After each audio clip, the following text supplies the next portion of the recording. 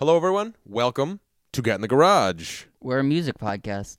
For music lovers. Today we are celebrating our 100th episode, guys. We've been through this 100 times. Wow, yeah. 100 times. In person, in a garage, in a sun porch, in a basement, on Zoom, In a dining room. in a dining room. All over the place. I think we did one in a living room. We did one on Me and Jeff were outside once. Yeah. Oh, yeah. That's where we played. We did outside. Go-Go's or Bengals. That's Yeah. We had another outside one. Remember when we had Laura on from the podcast? And you know what else? Laura May, Jeff's sister. how do you pronounce lowercase, uppercase, lowercase, uppercase, And lowercase? you know what else? Thank you. Thank you. Everyone knows I'm a master impressionist. But we have a fun and exciting show. Roy, our good friend Roy Hool, joins us again on the podcast. That'll come a little bit later. Push your glasses down low. Are they a little bit There you go. undone? You're good. Push them Sorry, down I'm so you disheveled. look like Albus Dumbledore. You're good now. Very I good. call that the Chuck Schumer. Gryffindor House. That's original Dumbledore. Richard Harris. He's my Okay. Dumbledore. 400 points. Gryffindor House. The poor old wheezing man. Rest in peace, by the way, to the OG Dumbledore. Anyway, this is a music podcast, not a movie podcast. Not yet. So we're gonna hit you. Yeah, right. We're gonna hit you with a music review and a sort of revisited that we had talked about before. So why don't we get this party started?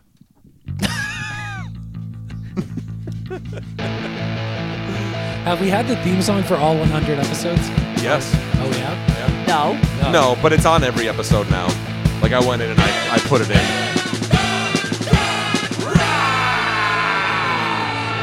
I got two good ones.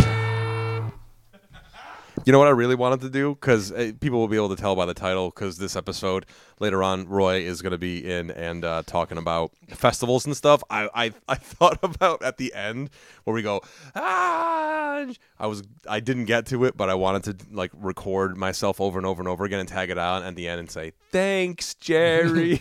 I didn't get the chance to. Or if we did a jam band version of the Thank you, Jerry. We'll have to retool it. We'll have to Be like, Yeah. get in. Get up. Oh, before Get up before in the garage. before we really get into what we Yeah, got into, please. I shared with these guys. I've been getting advertised this record on Instagram for a couple weeks now. It's Bobby Ramone. Look it up on your Spotify, and it is Ramones type songs with Bob Marley lyric samples over it. So you get like "Get Up, Stand Up" done in a Ramones style. It's like "Get up, stand up." It's really But it's weird. Bob Marley himself, right? It They is like Is literally this adjusted his... authorized? Probably not. It's I gonna was be trying- I yanked, was so check it out trying- before it gets yanked. I was down. trying to figure out if it was authorized. I couldn't see Right. anything because the Bob Marley estate is like really legit and has a Yeah, bunch of Yeah, oh yeah. hands and everything. I couldn't find anything that was saying this was legit, but it is hilarious. Check out Bobby Ramone. Everybody here was laughing pretty hysterically at everyone I played. Each one got more ridiculous than the next. Yeah. Jamming was my favorite. Yeah. So, check that out. Bobby I'll Ramone. try to find it and link it if I can. So, we were scanning what we were going to talk about in terms of album reviews. You know, there was kind of slim pickings this upcoming week. So one of the bands we thought that we would review is the band Mama. They are from Calabasas, California. They are comprised of pretty much the two main drivers of this band are oh man, why can't I read my writing? We have Amateur Allegra, hour over here. You should talk, We Mr. have- Marbles. Mr. Marbles. and Yes. the Big Sleepies. We have Adam Friedman and we have Allegra Warrington. I believe that's how you pronounce that. So that's Adam Friedman and Allegra Warrington. They are the two driving forces behind the band Mama. This is their third release, second That's spelled release. MOMMA. No caps. Thank you. The release before believe this it's no was caps. Two of Me. This record is called Household Name. Let's get into this band. Yeah, I think I don't know. There's a general consensus. First off, let's describe what it sounds like. It is a rock band, so guitar, bass, drums. Yep. Mostly, it's got female vocals on it. Yeah. It's more in the garage rock vein, garage rock indie vein, kind of. Yep. Kind of like late 90s emo. Thank you. It's Sunny Day Real Estate type of emo. Okay. Nirvana-y. Nirvana-y with that Foo Fighters-ish. Sleepy Nirvana. Oh, I'd say Foo Fighters, very Foo Fighters-y, like color and shape. I wouldn't, because especially Color and the Shape has so many pop hooks and Well, big songs, and this I'm talking sound-wise. If we're getting into the nitty-gritty of how the songs come out. Can I just say where I found the Foo Fighters influence is just the way that the vocals are sort of doubled up. That's the thing, and that for me, as a lot of people who know, is not really my favorite sound when it comes to vocal delivery and stuff. I mean, like the most Thanks, I'll get into John it. Lennon. Thanks, John Lennon and Ozzy. And in those instances, I'm kind of okay with it. But It's also getting you know. like a lot of people are saying this kind of sounds like a Smashing Pumpkins record. I don't really think it sounds like that either. But the first Smashing Pumpkins, it kind of reminds me of the first Smashing Pumpkins. It does. The first Foo Fighters, the self-titled. it does in only the way that the guitars are like a sound on that Smashing Pumpkins record, and maybe like the way they feel. But I wish these guitars sounded like those guitars. yeah, like Yeah. this for me, like it has a lot of like you were saying, like the rhythm is kind of like clean, and it kind of has like distorted like strum out, and the bass is really like it's bassy. It's got like that kind of Yeah. thing.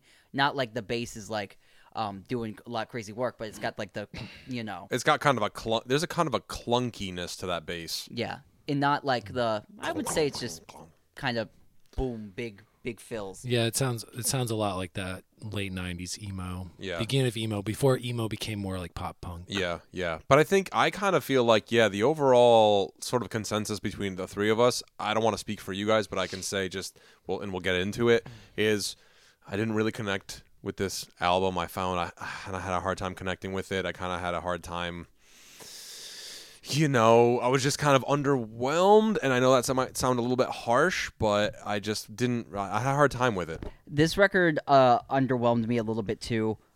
It's kind of it's adjacent to like bands like Wet Leg that have released albums recently, and definitely to even Snail Mail, like we talk about a lot, and Soccer Mommy Yep. has like that kind of like styling, and maybe that sort of like fan base would be adjacent. But for me, the reason that like this doesn't like work for me the way the Soccer Mommy record did is like a lot of it sounds the same. Like the tone of the songs are kind of the same tone. Yeah, the vocal delivery kind of gets the same for a lot of it. So the production style being so kind of slated across every track on here, it kind of starts to melt together with me. The big reason, though, is lack of melody. There's not a lot of great melodic tricks on this record that were blowing my mind. And also lyrically for me, even. I know there's some songs I do like on here, but lyrically for me, a lot of this record was falling flat. I also kind of felt that it was like 15 minutes too long. It's quite a long rock record at 45 minutes in length. Yeah, it's just so this is their third record. I think it's, to go positive, I think it's like they're doing their thing. It sounds like they made the record they want to make. Like there's no sloppy accidents. Like it is very purposeful. But it just didn't do anything for me. Like I don't know how you record a drum set. I get making certain artistic choices based on different songs, but like never once on this record do I hear like a full cymbal crash. It seems like like never do I hear like do do do do. It's all like do, do, do, do, do. It's so low in the mix. It's so like the guitars when it's clean, when it's like the rhythm guitar, it's like there's enough overdrive or enough like the amps turned up enough to kind of not be just like strummy clean guitar, but barely. So I don't know, they're it's not music for me, And like straight up, like I can't remember the last record I listened to that bored me as much as this. Oh, I can remember the last record that bored me as much. It was Mastodon? No, it was a record I forget the band, but it was a record that you had us listen to that didn't have a bass player that I was equally as bored with. That didn't have a bass player. Yeah, we were. It was like we were kind of doing like free record reviews, and you were kind of just picking ones out that were like suggested on Spotify. I forget the name of this band, but I don't remember. they didn't have a bass player. I remember. I can't remember. I'll have to do some research. It was on this podcast, but Yeah. So dealing with like lyrically, like where they're coming from in this record, it's kind of got like the record is called Household Name. They have a song on it called Rockstar.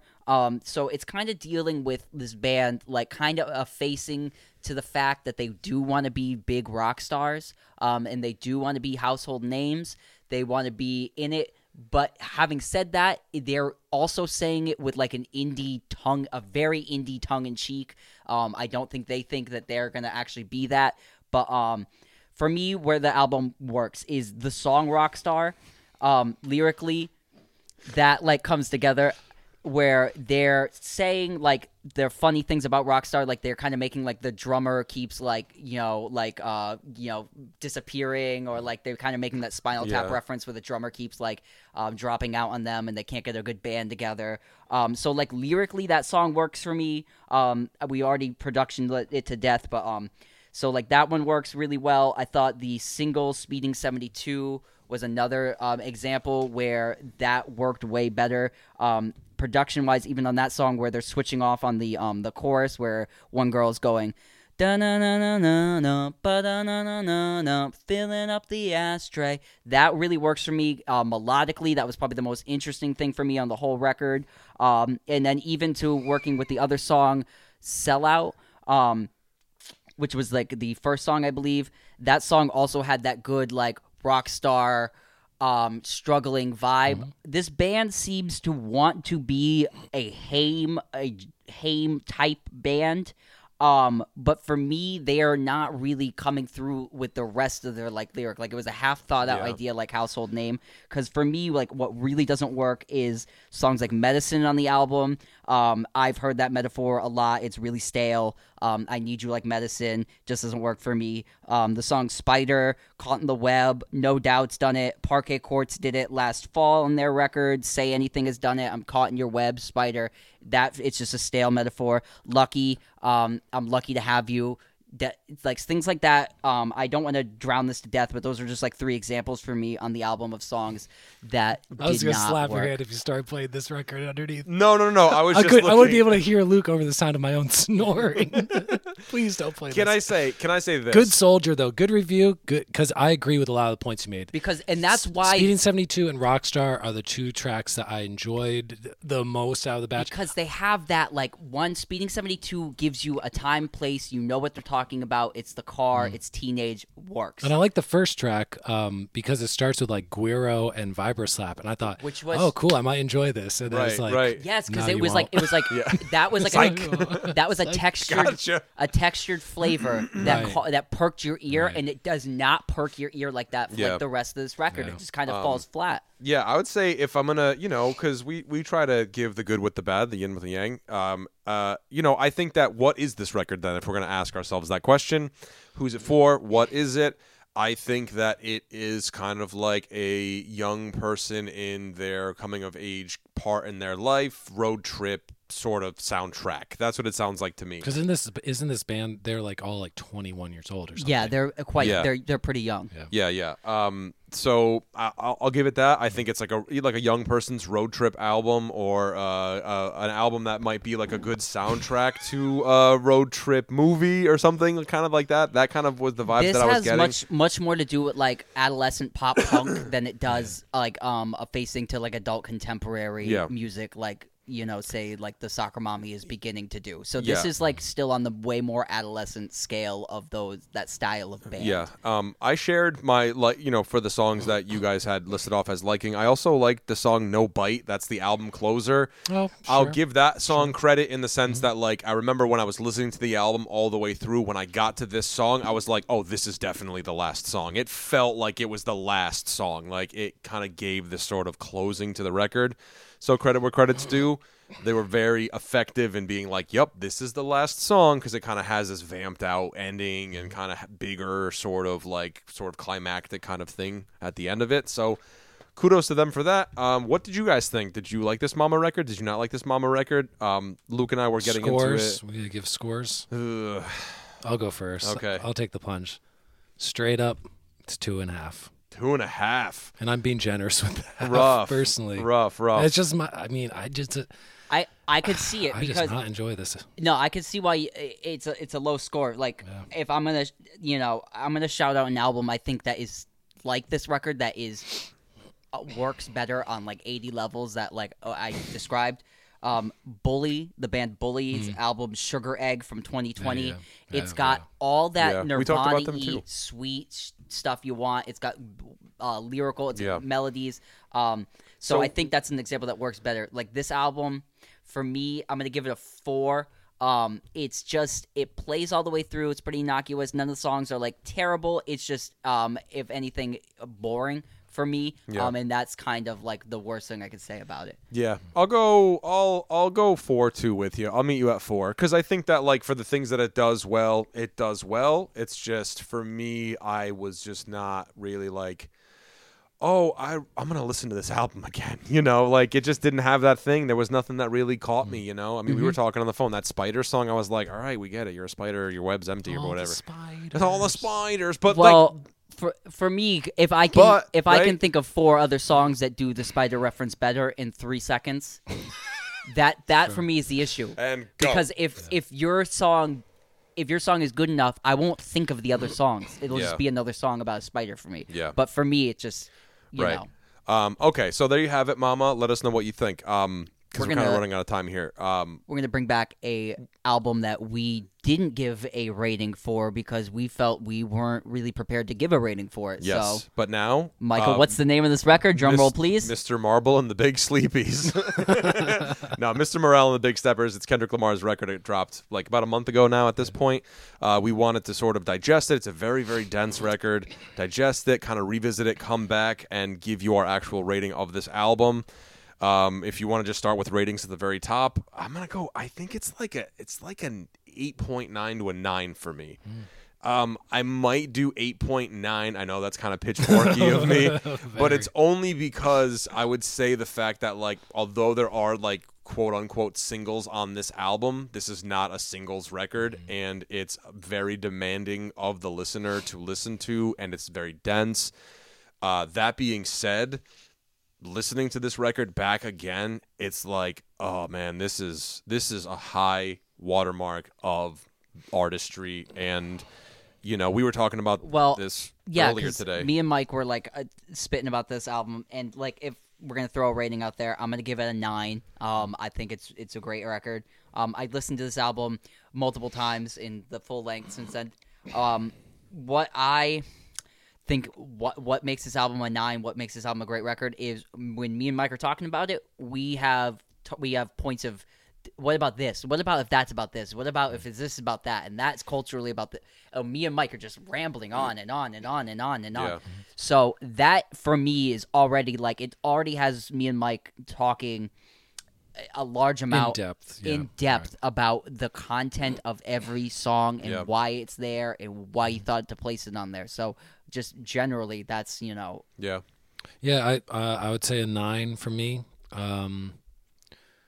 It made my last week's episode. We talked about our 5 favorite records from the first half of the year. It made my list, made my top 5 of 2022 so far.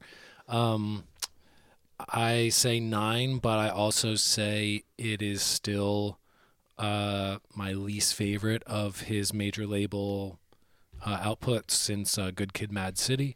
But that's because all the previous albums I would put as like half of them are 10s for me personally. But yeah, it's a very strong album. It works a lot better. I'm glad we revisited it after a month because it is just a lot to try to absorb quickly. And this is an album that it has some soundbite songs that kind of get stuck in your brain, but it's more of like the traditional double record of put it on, listen to the whole thing. Yep. Whereas his previous albums, I could pick and choose, I could do shuffle, and this isn't so easily shuffleable. But a great work, and hopefully we don't have to go another 5 years before before another record. Yeah, I know. I like me and Mike were talking about too, like compared to the the other big rap release, which really wasn't a rap release, was like the Drake release. Sure. You know what I mean? Yeah. And so for Drake to come out with like not a rap record and a dance record, and this to be like a introspective giant record, they're two very different records, two very different facing ways of hip hop. It seems like now that we're in the depths of summer, Beyonce is about to drop, and I know she's not a rapper, but a Hip-hop artist, dance themed record. And so for me, like this record, I was trying to like think if there was like more like dance elements on here. Really wasn't super dancey because I was trying to think if like that was like an underline, but for me it was. I think this record, like I was talking to Mike, is a shift towards maybe changing some of the things that he thought were not great in hip hop, like the song about I'm so sorry if it's his uncle. A trans relative. Yes. Sure. Yeah. It's so like in the use of the F word and all that, and I know that was a point I brought up in the last time, but even so, like it seemed like more of a referendum on where hip hop may have been lacking in its like moral stances sometimes, because even like with the take off this, take off that, take off this, what do you have? What do you have? You have the basis of it. You know what I mean? And so like where he's kind of saying those things, and even to where I was talking to Mike about the argumentative song where he's having the argument dialogue. That song on the record for me was like a whole, like you had the first example of that, which we also said was like Eminem and Kim. And I said to Mike, I was like, even the fact that there's a woman on there and she's giving the other end of that back, is one, inviting women into the dialogue. It's having a conversation back and forth, whether the conversation is hard to hear or not. It still invites that other person onto the page to give a rebuttal. So, like, I think it's a transformation of where I think he wants his own art and the art of maybe his peers to kind of evolve and change into. Because for me, it was more of like this is where I am. Are you guys here? Like it was almost like a question to everybody else. I don't know if that came across you guys on the second listen more or. Yeah, I think it's funny how, because we were talking about it earlier today, and how, Drake dropped the record. There's mixed reviews. The people who love it absolutely love it and kind of dub it as being this like sort of trailblazing sort of record where it's inviting this kind of different genre into the hip hop and rap room. So to a certain extent, maybe, where I don't know, man. I think this Kendrick Lamar album is the trailblazing record. This to me is the bigger statement. It's the bigger artistic statement as as a whole. I think. I mean, just when you're talking about comparing impact or artistic output, like straight up, I'm gonna say that Drake hasn't made a single album that is as good as Kendrick's worst album. Yeah, right. Drake's a singles guy. Drake's a hits guy. Yeah. And I know it's kind of maybe unfair to draw that comparison, but at the same time, it's like comparing Snoop Dogg and Nas. They're just aiming for very different things. Right. I'm just going for like stylistic. This is a very mature record, and comparatively, like that seems to be like, you know what I mean. Like it seems like that they're going like dance, and he's like kind of. And it's almost like he's raising the ceiling. Well, you almost wonder if he's going to be this kind of like, I don't know, like a Stevie Wonder for the hip hop era, where he's kind of going to elevate out of hip hop anyway and just be Kendrick Lamar. It does his Kendrick Lamar thing, and it's not so much an influence on what's going on with new hip hop. You know what I'm saying? Yeah. So that was interesting. But do you think like the title, Mr. Morale? Do you think that like? Because I kind of took the title of the album with the mix of the songs and kind of took it as a morale-facing, album of like what are morals, what do we stand for, that kind of thing. Did you guys get that more, or because I think that the title might be too on the nose? I don't really know. Yeah, I mean, I would say this is his most personal record. It's his most like present day record because a lot of his previous work has been about the community at large, the Black community, America at large, inner cities. Yeah. Whereas this album is more like his personal experience, his personal viewpoints, his. So this is more of like a put on your air mask before you help others kind of thing, where he's like, I had to fix myself kind of thing to really that's a fix good way of- outwardly. I like that. You have the dialogue through all the interludes with all the therapy things, Right, and stuff, because there so- is that there's the element to it of self-care and really dealing with your own problems at home. Yeah. I think because there wasn't a lot of like, there's a lot. The only reason I'm saying like in the wake of it is because he's such a pivotal artist in the hip hop community. So whatever he does is gonna reverberate in that field. But to its own thing, it's also, you're right, like super super personal, and so Yeah. it might be on the other affecting that way. But Yeah. This was his So, least celebrated record that he's put out, and that's why especially with the hip hop community. This album Yeah. was very much like, but that's also because every album previously has shit you can blast in your car and stuff, and this isn't going for that. Yeah. for an album listener, this is an album. This is like, as I'm an old school album guy, you guys know this. Obviously, you see the shelves over here, but like for me, this plays like an old school double album. It has like meaning and point and flow, and it's got parts that make me Movement. uncomfortable, but that's what great art does. Yeah. It challenges. It'll make you kind of squeamish. I think this has songs like I don't want to listen to all the time, which is also like the issue with it because it has challenging songs, which might be some people's contention, but I don't know, man. I think the putting yourself out there so much and really laying it all on the table, is a classic record. I don't think it's I think, like Mike said the first time, I think that you were like, people are sleeping, they don't get it yet. I think this is a full record. If that comes more back into vogue of full album listening, I think this might get in people's higher regards. But Yeah. So there you go. There you have it. 9s all around for Kendrick Lamar with Mr. Marble and the Big... I'm just kidding. Mr. Morale and the Big Steppers. We'll be right back. We're going to take a quick break. We'll be right back with... The Music Podcast. The Music Podcast with Mr. Roy Hool. I don't say it right when we come back from break. Yes, I'm a fortune teller. How dare Yeah. you. All right. Not until next time. We're not signing off. Jesus, we'll be right back. We recorded this out of order, Yes, if you I can't did. tell. So we did the other part first, and Yeah. you'll be able to We've tell. inceptioned ourselves. Yes. So we'll be right back. Hey, what's going on, everyone? Welcome to another episode of Get in the Garage. It's a music podcast. For music lovers. We are here celebrating our 100th episode. So something to celebrate. Something to celebrate for. We also have our good buddy Roy Hool back on the podcast. Shout out to Roy. Congratulations.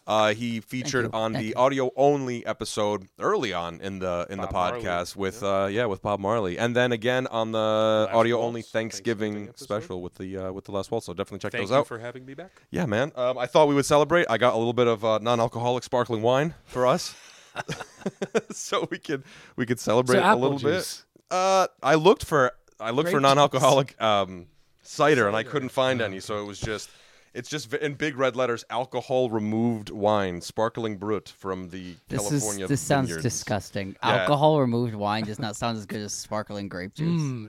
I couldn't find 2019, an excellent year. Yeah. Yummy. Let me see what's the date on it. I don't know that they date these It ones. can't be 'cause that it's not old really. because aging is what adds the alcohol. It would ferment by then. It was bottled 3 months ago. Lots of artificial things in here. There is grape juice concentrate as well, so you guys are in for a real treat. Thank you. So, Jeffrey, why don't you tell the good people what we're getting into this episode while I pour the champagne? We're going to talk about music festivals, summer music festivals. 'Tis the season where things are hopping off pretty much every week. There's festivals all over the country, all over the world. Summertime is the hot time for music and live music in particular. And we're just going to discuss some festivals of note from the past, some festivals that are kind of local to New England, some of our personal festival experiences, some do's and don'ts, some highs, some lows, Lots of highs. And lots of lows. We're also going to discuss new music reviews, or a review by the band Mama, Yes. MOMMA. Yes. Their new Oh. album, We will Household we Name. will do that. Highly We're- anticipated. Highly anticipated. Yeah. We'll do that either. I don't know if it'll be like, we might do it before, we might do it after. And we're then not sure. we also have a Kendrick Lamar update. Re-update. from Yes. Yes, indeed. But let us get into it. Can we do a quick cheers to Salute. salute to 100 to 100 more Nastrovia. Nostrovia, Siniyamas to our health. That's good. That's not bad. He didn't go cheap with the sparkling. I don't spare. This is Liz. This Barbasol? well, What is this? It is so tart. yeah, it's it's appley and grapey and all that good stuff. Lots of sugar too. Lots of rain in that year. It's a lot of you can taste the soil. And in studying, By soil, I mean all the heavy metals that are. in studying for this episode, I did make sure to keep myself in good sleep deprivation mode. And Good. was at a festival all weekend and barely slept and drank and partied all weekend. All right, What here we festival go. was that? Yeah, what It were- was festival was Summer that? Jam Camp Out at Thomas Point Beach, Brunswick, Maine. My fourth time at the venue, third year in a row being there for 4th of July. Great production. Yeah. Good crew. Nice. Lots of great bands we'll get into later. We'll talk a little bit more about it, but yes. Right on. Cool. Well, I thought we would start with maybe some fun festival history and facts and whatnot. I mean, I would imagine that like music festivals have been a thing for God knows how long. Since the Shakespearean days. Right. perhaps? No, Yeah. maybe since ancient Greece, Yeah. maybe. But Don't we're gonna think It's an start. American phenomenon. No, I don't. No. But the American Festival has kind of grown to like sort of be its own thing. The American Music Festival has sort of like evolved and changed throughout time. From as early as what was it, Newport Jazz Festival? Newport You said Jazz what was the date on that? Festival, 1954 to present, going to be some big acts rolling into Newport Jazz Yeah. and Folk Festival. Both Right. huge, probably the two biggest festivals in New England when you take the jam band Historical, music yeah. festivals out of the way. Those are probably the two biggest things on the Yeah. East Coast. Yeah, right on. Okay, and then what came first? Did Monterey come first? Monterey Pop was June 16th through 18th, 1967 at 67. the Okay. Monterey County Fairgrounds. Okay. That was a really, really big festival. It was like the first like psychedelic festival of the era. It's like an aquarium, all that good stuff. Meeting of the arts. It also brought soul acts, so Otis Redding and Booker His T and the big MGs. breakout.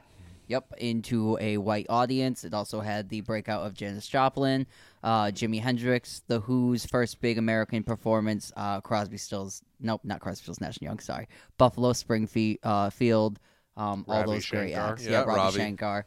Yeah. Tons of great acts. It's really the first great psychedelic festival of the 60s. Yeah. Does that festival exist in any form today? I don't believe Don't it think so. does. Don't No? think so. That was a one-time only thing that somebody. Oh, put was it? on. It was yeah, only as done far as I once? know, I don't think it was ever was, done a uh, second time. Yeah, it was like John Phillips from the Mamas and the Papas was really instrumental in putting that festival together. Okay. All right. Cool. So then we fast forward a little bit, and then we get to.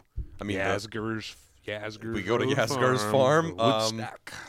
Yeah, we go to Woodstock. That's 1969. We're not gonna spend a lot of time on Woodstock. Everybody knows the Woodstock story. August 15th Going up the through country. 18th, 1969. Yeah, and the- Yasgur's farm. And the attendance? Did you happen to get the attendance for that? It was like 100,000. 400,000 people. Oh, all said and 400 done? to 500,000 people attended Jesus, Woodstock. huh?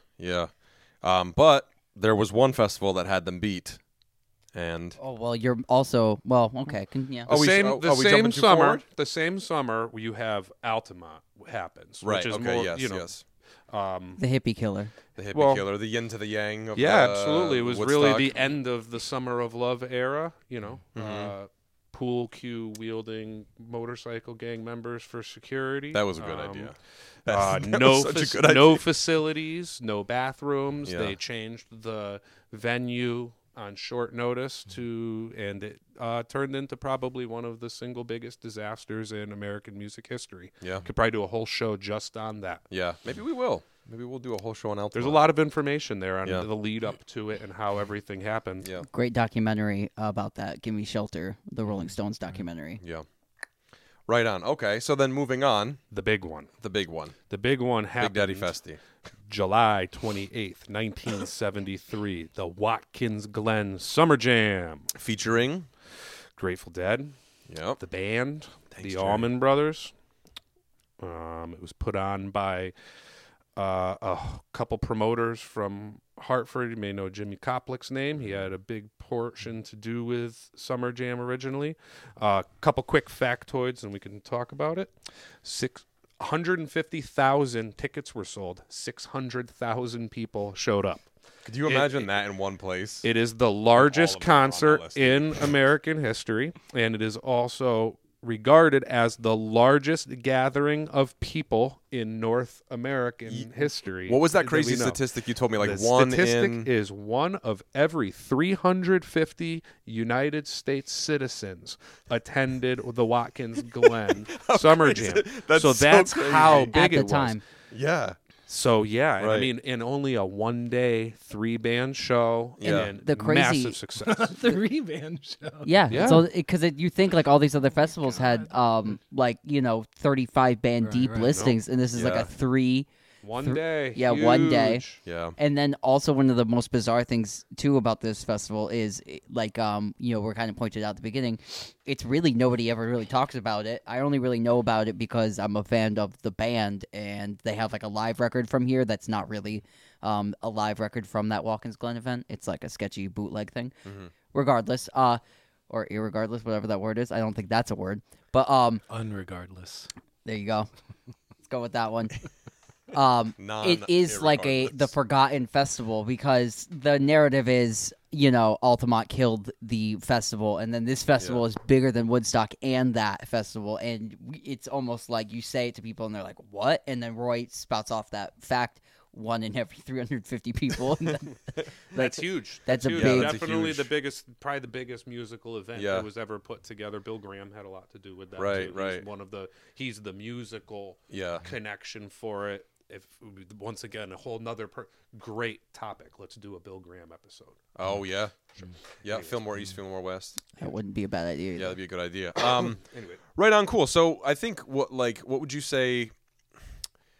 Around that time, you figure it's like 1973. These bands, it's early-ish for these bands, right?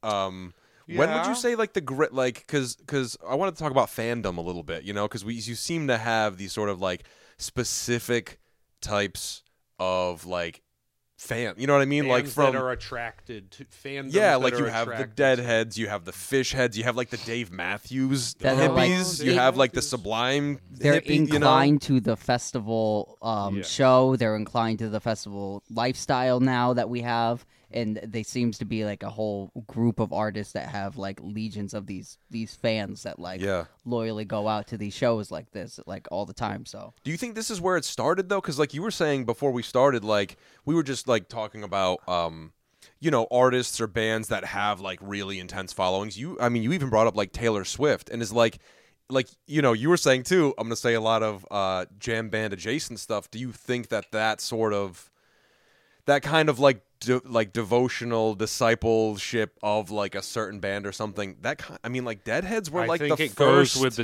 like territory. culture that was like, we are this culture that's committed to this specific band. Like, are they the first of their kind is the question, I don't know if they're necessarily the first of their kind because I look at the Merry Pranksters as being the root of that culture. The okay. prankster culture is what leads to modern traveling Right. people that forsake a sedentary lifestyle Yeah, to go yeah. live between music festivals. Yeah. The Merry Pranksters had the Further Bus. The Grateful Dead was their house band at parties. This led to a traveling culture, which, when the big festivals happen, brought that traveling culture into the public spotlight. It kind of, Yeah. so I kind of think it was already happening. I think that, a lot of you got to think the Grateful Dead and Mother Magoo's jug band, or whatever the band, Mother McCree's jug band that they come from, all is immersed in that San Francisco culture at Right. that time. So Right. I don't know if it's necessarily the beginning of it, but it's definitely the thing that brought it to a mainstream audience and put it on television Yeah. and put it where pictures of hippies hitchhiking and Volkswagen buses and stuff, Yeah, which right. kind of becomes part of Americana. And then, I mean, Woody Guthrie. I mean, I really would root all of that traveling culture to that time before Merry Pranksters in the San Francisco scene.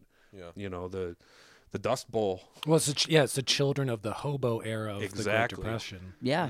And that's why, So, you know, and the Grateful Dead was came from a banjo band. You know, so they came from a bluegrassy band, you know, which, so, I mean, that leading forward, I think that it turns into a culture in its own. So they end up kind of mixing that vagabond lifestyle with the cultural, the like Woodstock generation kind of thing in general. I think the Grateful Dead end up kind of being the first band that has like an insulated audience where they always have like the core fan base that like follows them around. I think as modern music is happening now, we're having a lot of bands that are like self-insulating into like their own things. Like we'll say like a band like Wilco, which we talked about a couple weeks ago, did that album review. They put on their Solid Sounds Festival every year, and it's almost like they have their own insulated audience now where they can just kind of like almost be a festival band and then do their own festival for their fans every year. And that seems to be working for them. And with that kind of tradition, we have the ICPs that do their festival every year. With those Juggalos. bands, Juggalos. Roy, give us your like top 5, like the fandom bands. Like where did what in your mind are those like, or you know, the bands that are coming around that have a large following that people might not even really know about and that really birth the culture? I mean, definitely Fish. People definitely follow Fish. That is probably, you know, Fish has been running since 83, 84 and have probably had a consistent following since the late 80s. You know, you got to think alongside with this traveling culture comes Tapers culture, which is another thing that all of these bands kind of have in common too. You're talking cassette bootlegs. Bootleg recording of concerts and sharing of concerts, and you know, like a lot of these bands, the live recordings of their concerts is how the music became something to each other. People didn't buy Grateful Dead records. That's what your regular people did. The fans exchanged cassette tapes and 8 tracks of record. That's its own culture in itself. Currently, there's a huge resurgence. The band Ween, which is something that I've listened to Ween since Chocolate and Cheese, which I believe is 1995. I think I forgot about them for 20 years. And now they're going to sell out Red Rocks with Primus. They're and they're really, really, really good. Like I really forgot how good the band was because they are a little goofy. They're a little strange. Don't really understand this one. This would be the one that I don't necessarily get. Sublime. I see a huge number of Sublime cover bands that are still, and it's not that I was there. I'm a child of the 90s. I was born in 1980. I loved Sublime when they came out. I remember every album coming out when it came out. And then I kind of forgot about it because it was good music, but it was, and then I think a lot of this stuff has to do too with the simplicity of songs that you can play on the acoustic guitar. So a song like What I Got, I can teach somebody to play What I Got in probably about 8 minutes if you know basic chords. G chord and D chord. So I think that has a lot to do with it. I mean, and going back, not necessarily festival, but definitely festival, call it circus-like performance, Kiss. My friend Luke, probably the greatest marketing band of all. He's a veteran of the Kiss Army, know. just so you know. We know. Roy, have some. He has a we Purple saw Heart. The coffin Black heart. We saw the coffin. The coffin was right around the corner. I saw it. Got a black heart. He's got the coffin waiting for him. So yeah, I mean, and all of these fandoms create a place for this music to kind of, you know, create an even larger music space for other bands to come up around them, and you know, not to step off of the festival world. There's a line in a Rush song that I absolutely love that I think of all the time. That is the each and other's audience upon the gilded cage, or something along those lines, and it's how these bands kind of do become friends and fans of one another. So, you have a lot of bands that the band Goose that I know we're going to talk about. Trey Anastasio just did 2 shows. Trey Anastasio from Fish just did 2 shows with Goose. Oh, and Father John Misty too made an appearance. So it's like it's keep things nice and kind sad. of how the old culture gets transferred. You have Les Claypool playing upright bass for Bob Weir. How did that? Who would have? Could you have told me that 15 years ago? Yeah, no way. No way. and Bob that's Weir does not because look of- like he's sailing the seas of cheese anytime soon. with Bob Weir, Or maybe he does, with Billy Strings playing lead guitar, a 24-year-old virtuoso bluegrass player. Right. That's 3 generations, 3 different kinds of music that are really coming together.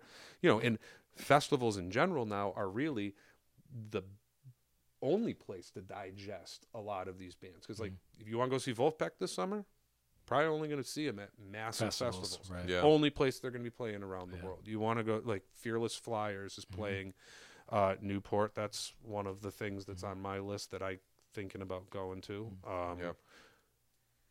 Big name acts on festivals this year. Yeah. And even in the hip hop world, that's where they have these big hip hop Right. It's kind of like the rave culture too became the festival culture. What was the 90s rave culture has now transferred to that too. I see a lot of that. There's a lot of electronic music that is now done mainly in festival format. Yeah. Because where else can you pack? If you try to pack that many people into the Hartford Civic Center, think of all of the logistics involved. These people rent a field, it's Yeah. festivals are not just a good way to launder drug money anymore. they're profitable. So Very profitable, and that's a interesting note too, because the profitability of festivals is really something that only is coming to light in like the 90s forward.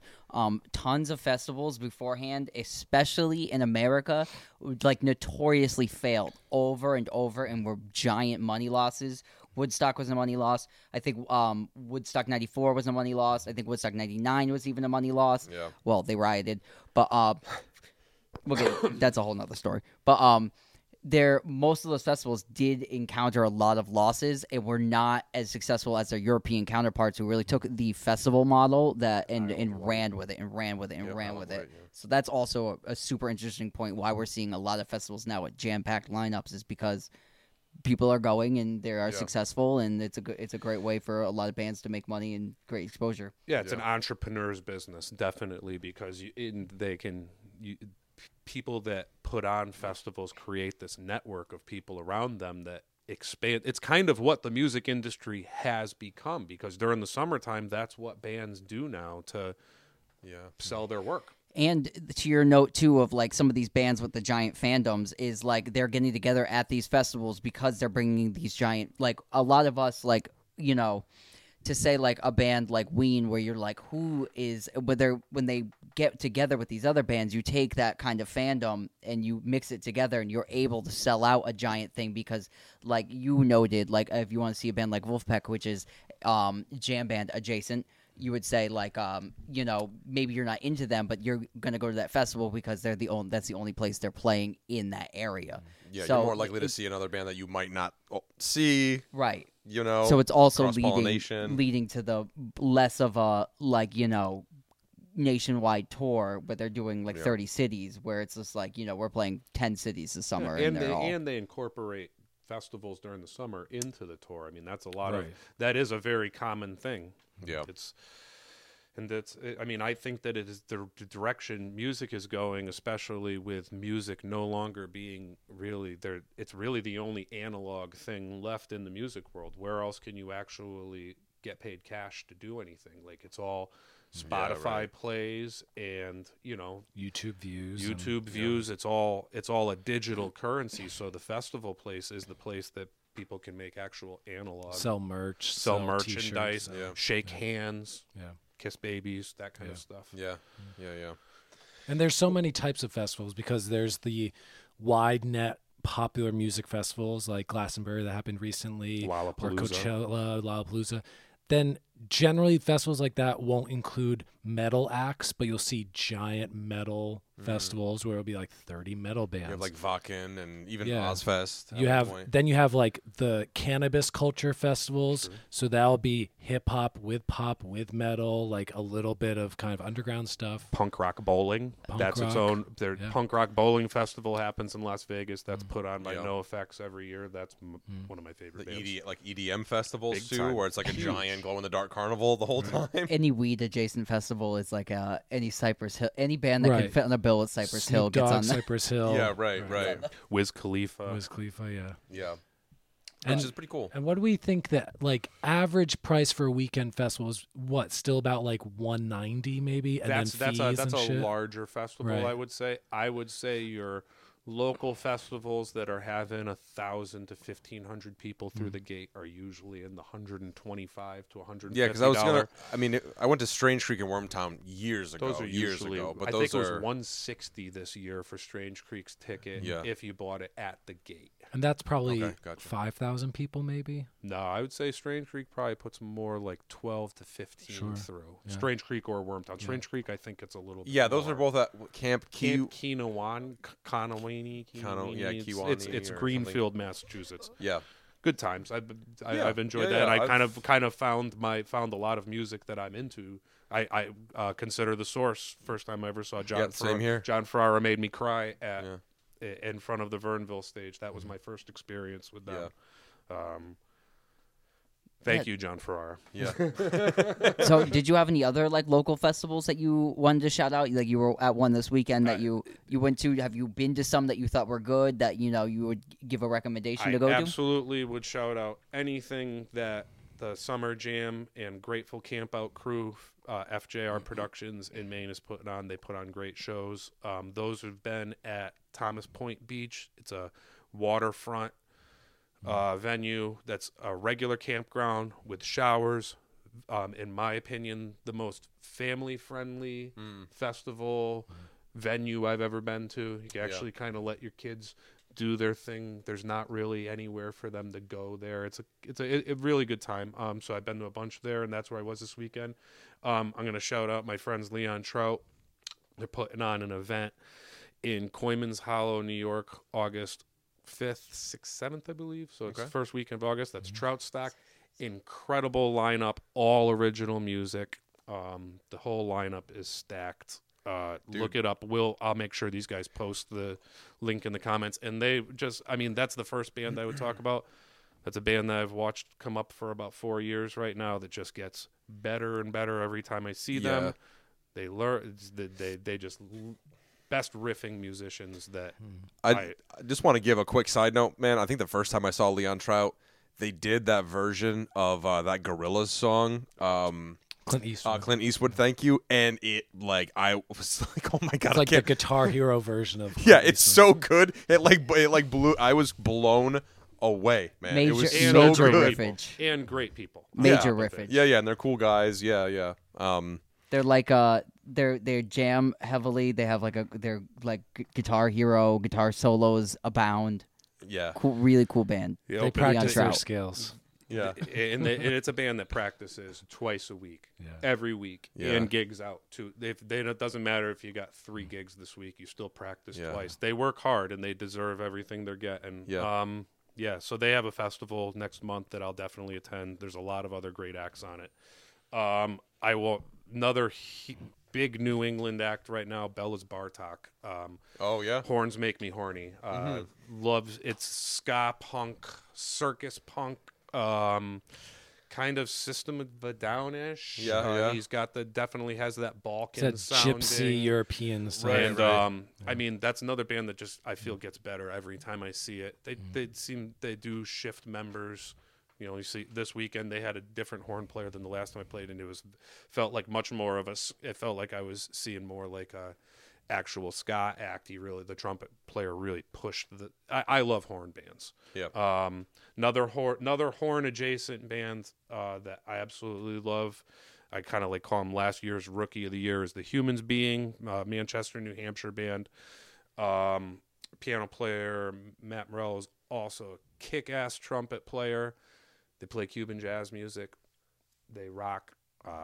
Great people. All these people are my friends too. Great people. Yeah. And Whalum Park out of the Greenfield, Massachusetts, Athol area. Bunch of weirdos, but I love y'all. And they really, another band that is really like, every time I see them, you get better and better.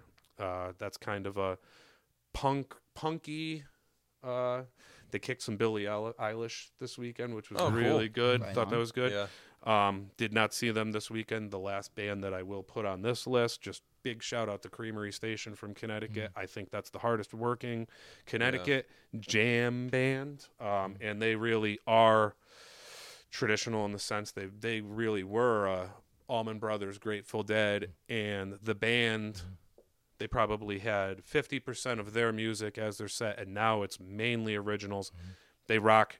They're 7 or 8 piece band. They work together better than any other band that I've seen in that era. You know. Yeah. I was thinking, not to put everybody on the spot too much, but are there any band names that are like your favorites that kind of give you a good, like, oh, that's a good one? Local bands? Yeah. Remember you were rattling off some band names like Psychedelic Oh, Sandwiches bro, or something or There's another. a band. Like that was there's like a band that plays around. I used to gig with them when I was in high school, and I think they're still around in some form today. Llama Tsunami and the Without yes. Helmet. Yeah. Yeah. On a lot of festivals that I saw at least a couple years ago, and they're still playing out. They were a ska band, so Roy played with a band recently called Moon Matrix of the Lizard People. Yeah. Nice. I have to pull out a flyer. But I played a show one time in high school where every band on the flyer had like the most bizarre band name Yeah. except us. We were the only ones with like a conventional band name. Everyone else was like Dog Eats Spider Shit, and you're just like, come on, man. See, I would say the closest thing that I ever came to, like, my era, I would say the band names were always like, because it was like the metalcore era. So it's like, as this thing is happening, or while those things burn, or like, it was like always that 3-word, like, this thing is happening. Big touring band coming through town, the Pros Music Hall, Hippie Death Cult from California. Cult. Oh yeah, I've heard that band. Yeah, that's a big they're a big thing. Yeah. They come through your city? Yeah, August 4th, I believe. They're Yeah. Thursday, August 4th at Prost Beer House. Shout out Might to have to go John there. Brissom Yeah. and Dwayne. My man's over there. Oh, also special shout out to all of the Tool fandoms as well as the Between the Buried and Me crazy prog metal fans, like the Rush fans and all that stuff too. Because I feel like that all kind of it kind of weaves in, man, where it's like that sort of devout band fandom. Like you know Between the Buried and Me fan. What what are they? But what I'm saying is that what I'm saying though is that like what is that's all they talk about. Like that's what I'm saying. Like when I talk about like when I meet somebody who's in a band who's like really hardcore into like Tool or really into hardcore, like into like Between the Buried and Me and stuff. It's just like, yeah, but don't you listen to like anything else? And they're like, no, not really. I just listen to this one band all the part of time. The issue that I take with a lot of people that are Into these styles of things, though, is fandom. because Yeah. they kind of rule out, and especially people that are musically, musicians that are into a particular thing, Yeah. feel that it's the only way you can play a guitar is by turning the treble up to 10, turning the low off, and running an auto wah. That's right. the only guitar. That's not sound the only for way? some people. Well, This is news to me. I had no idea. but that is you have that. It's people are trying to Yeah. recreate something, and I Chase guess the that- dragon. Well, and the thing is you have to think. I don't Chase think the bear. we're talking about we're silently talking about Jerry Garcia. Jerry Garcia looked to like these obscure places to find his Right, music. Reverend right. Gary Davis and all of these early blues and bluegrass that he wasn't Yeah. somebody that was living off of somebody else's sound. He was looking for his own. So I Yeah. guess that's my main thing is look for your sound. Yeah. Find your sound. Here, here. Be yourself. I was watching videos on Ottawas the other day, Who are you? and I'm like, "What the fuck am I doing? Who have I become? This is awful." It's a pan of Jeff's regular face, and then it goes to the Ottawa video, and then you look back, and he Giant has a gray beard. beard. He has a gray beard and like And John Lennon sunglasses. Can I shout out one more What have band I here become? before we move on with Absolutely. that topic? I do want to talk about Goose. Yeah, let's talk I about have it. not seen Goose yet, but Goose is highly on my list. Goose was formed in Connecticut in 2014. If you haven't heard about them, they just sold out Radio City Music Hall 2 nights the other day with Trey Anastasio from Fish playing with them. They've played at Red Rocks. Weren't they just on like MSNBC or something like that? CBS Was that them? in the morning, CBS I believe. in the morning. They did a big show at Mohegan Sun. They had Goose Miss. That was a close to sold out show. Really, it might not necessarily be exactly what I look for in music, but definitely worth checking out. And if they're a big thing, I think it's worth, there's a reason why people like music. There's always something you can find. I mean, to speak to Goose, a buddy of ours, shout out to Tad. He's a buddy of ours Love that Tad. I work with, and he's always telling me about Goose. He's like, dude, you gotta check this band out. They're like the hottest sort of like thing on the festival circuits right now. Like they're kind of, and then Pigeons playing ping pong was another band. Absolutely, I've definitely heard a lot of stuff about that. Yeah, they do a band. great. What's that Talking Head song? They do a cover. They do Psycho Psycho Killer, Killer. a crazy cover of that. Like, I'll try to link that in the description if I remember to. Yeah, but there's it's so many other bands to talk about because if you just talk about New England, Connecticut right now is like the jam band capital of the world. Everyone moved here because everyone moved out of New York after the pandemic and moved to Connecticut. So you have like Hartford is swimming with these. Well, I'm nationwide wondering musicians. if because our musical scene right now is very, Grateful Dead, leaning, and it's been that way for probably the past, coming on 10 years now. Yeah. I'm wondering if other places, we're in the New England area, we said that a couple of times now, but if other places around the country are going through the same kind of musical is your local music scene a lot of like jam music is because like that would be curious to know because we're doing an episode on what's going on in our area and if you're from the Midwest, do in you the have history anything going on? of festivals. Like is there because around here there's been Mike was more on the festival scene about 10 years ago, right? You would say? maybe like 12.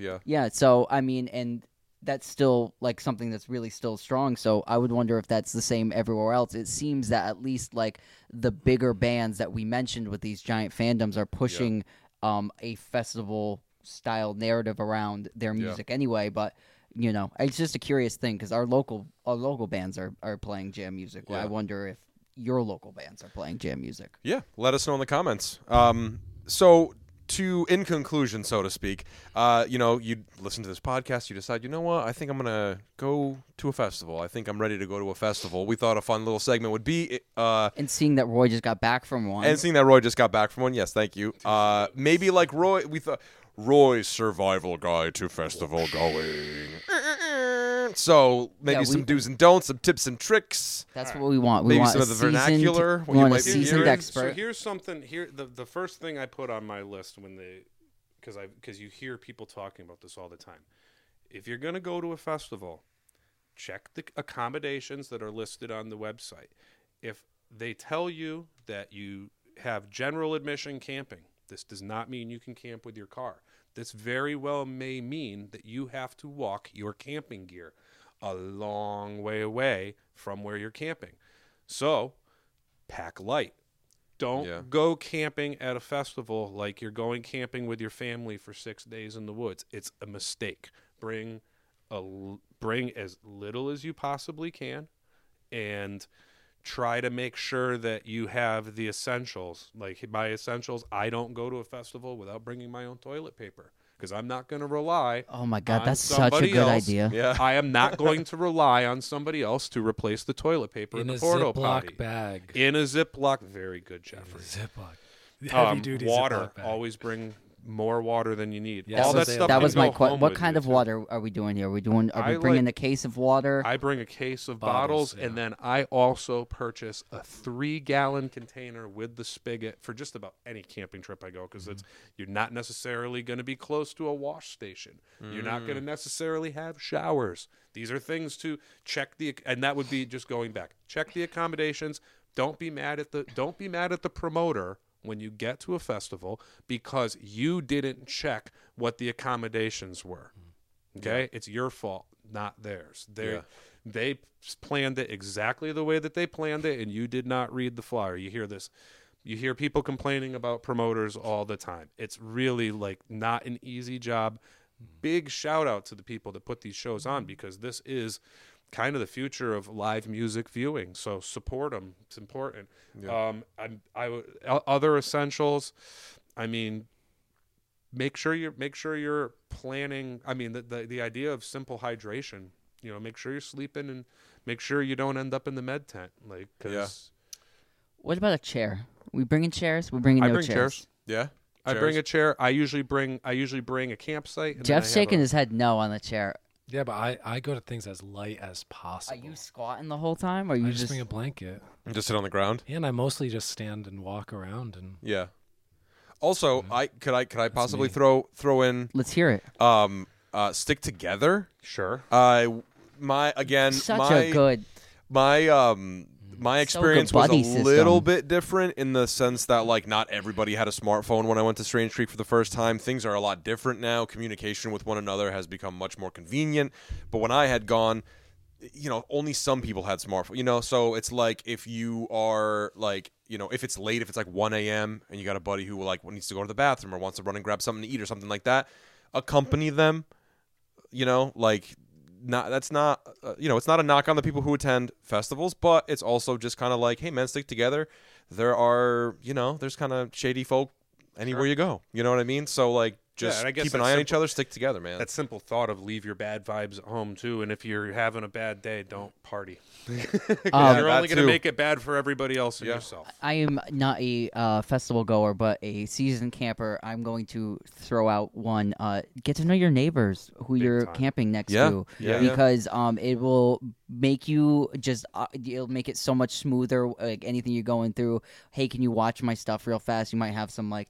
You know, get to know your neighbors, introduce yourself, like see who you're camping next to. Maybe, oh, these are young teenagers. I don't really, you know what I mean? Yeah. That would be my last point on my little list here is carry your your valuables, stay with you.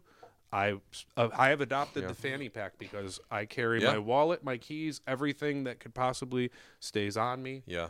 I don't ever leave money in my tent because if you don't leave money in your tent, it can't get stolen. Yeah. You don't leave your phone in your tent, can't get stolen. Yeah. Just pay attention. It's kind of And- like locking your car. And kudos to the fanny pack too, because the fanny pack you can hold in front of you. You can do a backpack, but just be aware the backpack is behind you. So if somebody's behind you and you're kind of having a good time, and these you know people you are gypsies.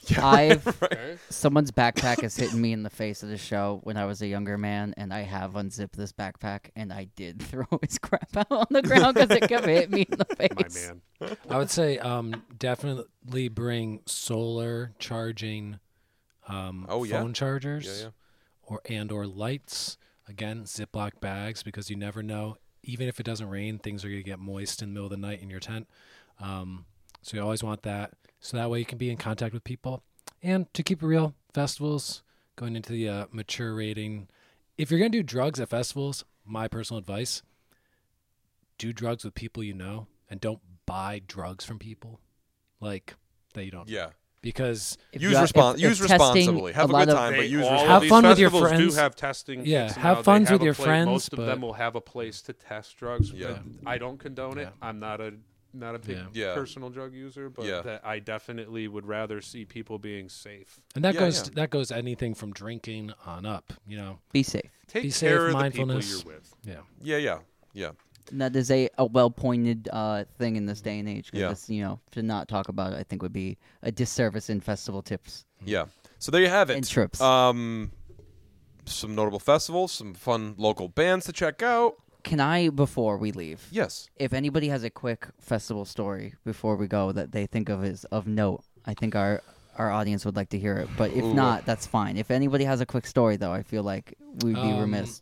Sure, very quick story. I saw the band now defunct Turquoise at a festival that Roy and I played at. I think that was 3 summers ago, and it was a 9-piece band, and they had a horn section, and we were camped right behind the stage, and this band's members were all like in single color outfits. So one guy would be blue, one guy would be green, the guy in Wiggles. red, who was the sax player, he was walking by the stage, which was just a mud sinkhole pit with like craters of awfulness, and we're all sitting there, and I go, this dude's about to lose it. And like 5 seconds later, he walked, and he was like knee deep in mud, and he goes, oh, what the fuck.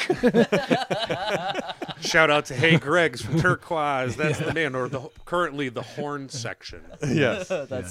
I like that story. Thank you. Thank you.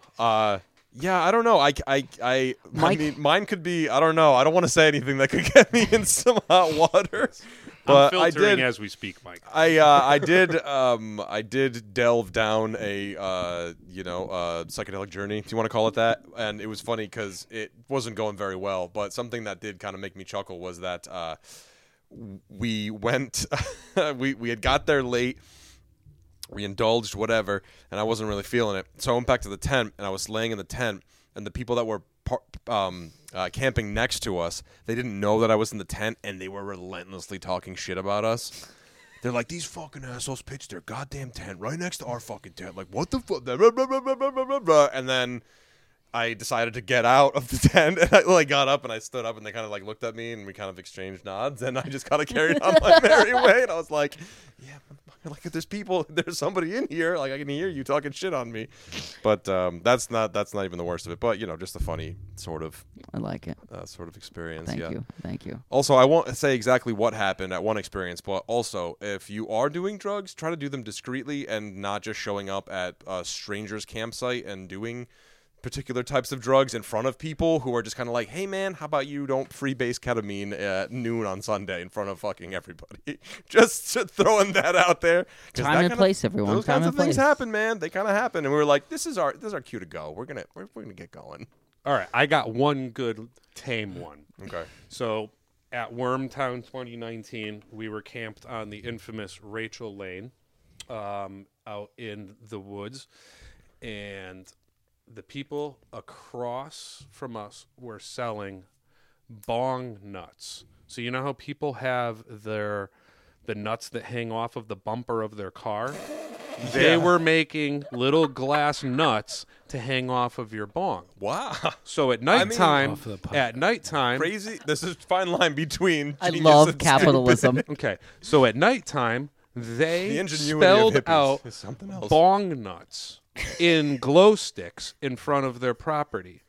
And I personally planned a strategic operation and figured out which glow sticks needed to be moved to turn bong nuts into burnouts.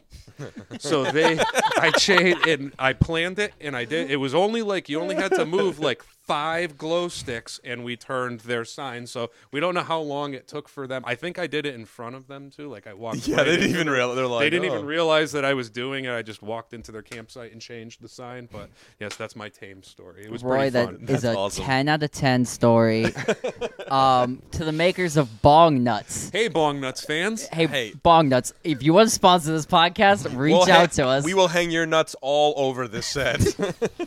We'll just be surrounded by bong nuts. That was right on. That was wonderful. Yeah, that was awesome. Thank you for coming on, Roy. I can't think of a better way to end this episode. Yeah, bong nuts. Check us out. As we wrap up, remember to like and subscribe and comment and share this podcast. We love you, and thank you for hanging around with us for 100 episodes, man. 100 episodes. You made it Congratulations, through, guys. You made it through remote recordings, through COVID, and all kinds of fun stuff with us. What and, other hopefully- COVID podcast has made it this long? I want to know. I want to know. Leave it in the grab the mic. Leave it in the comments. He's going Henry Rollins on us. The This is history his of war. China. All right. So until next time, guys, this has been Get in the Garage. Thank you for Thank you having very me. much, Roy Hool. Thank for you, coming on everyone. our Like and podcast subscribe. helping Be safe us out there at these celebrate festivals, our folks. 100 episode 100 anniversary. 100 years. We'll see you next time. Bye bye.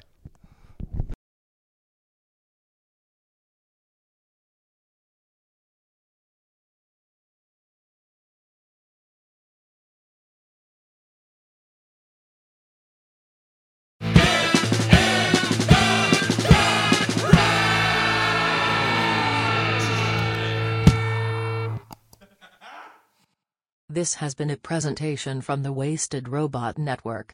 For more information, and links to other shows, please visit www.wastedrobotrecords.com/podcasts.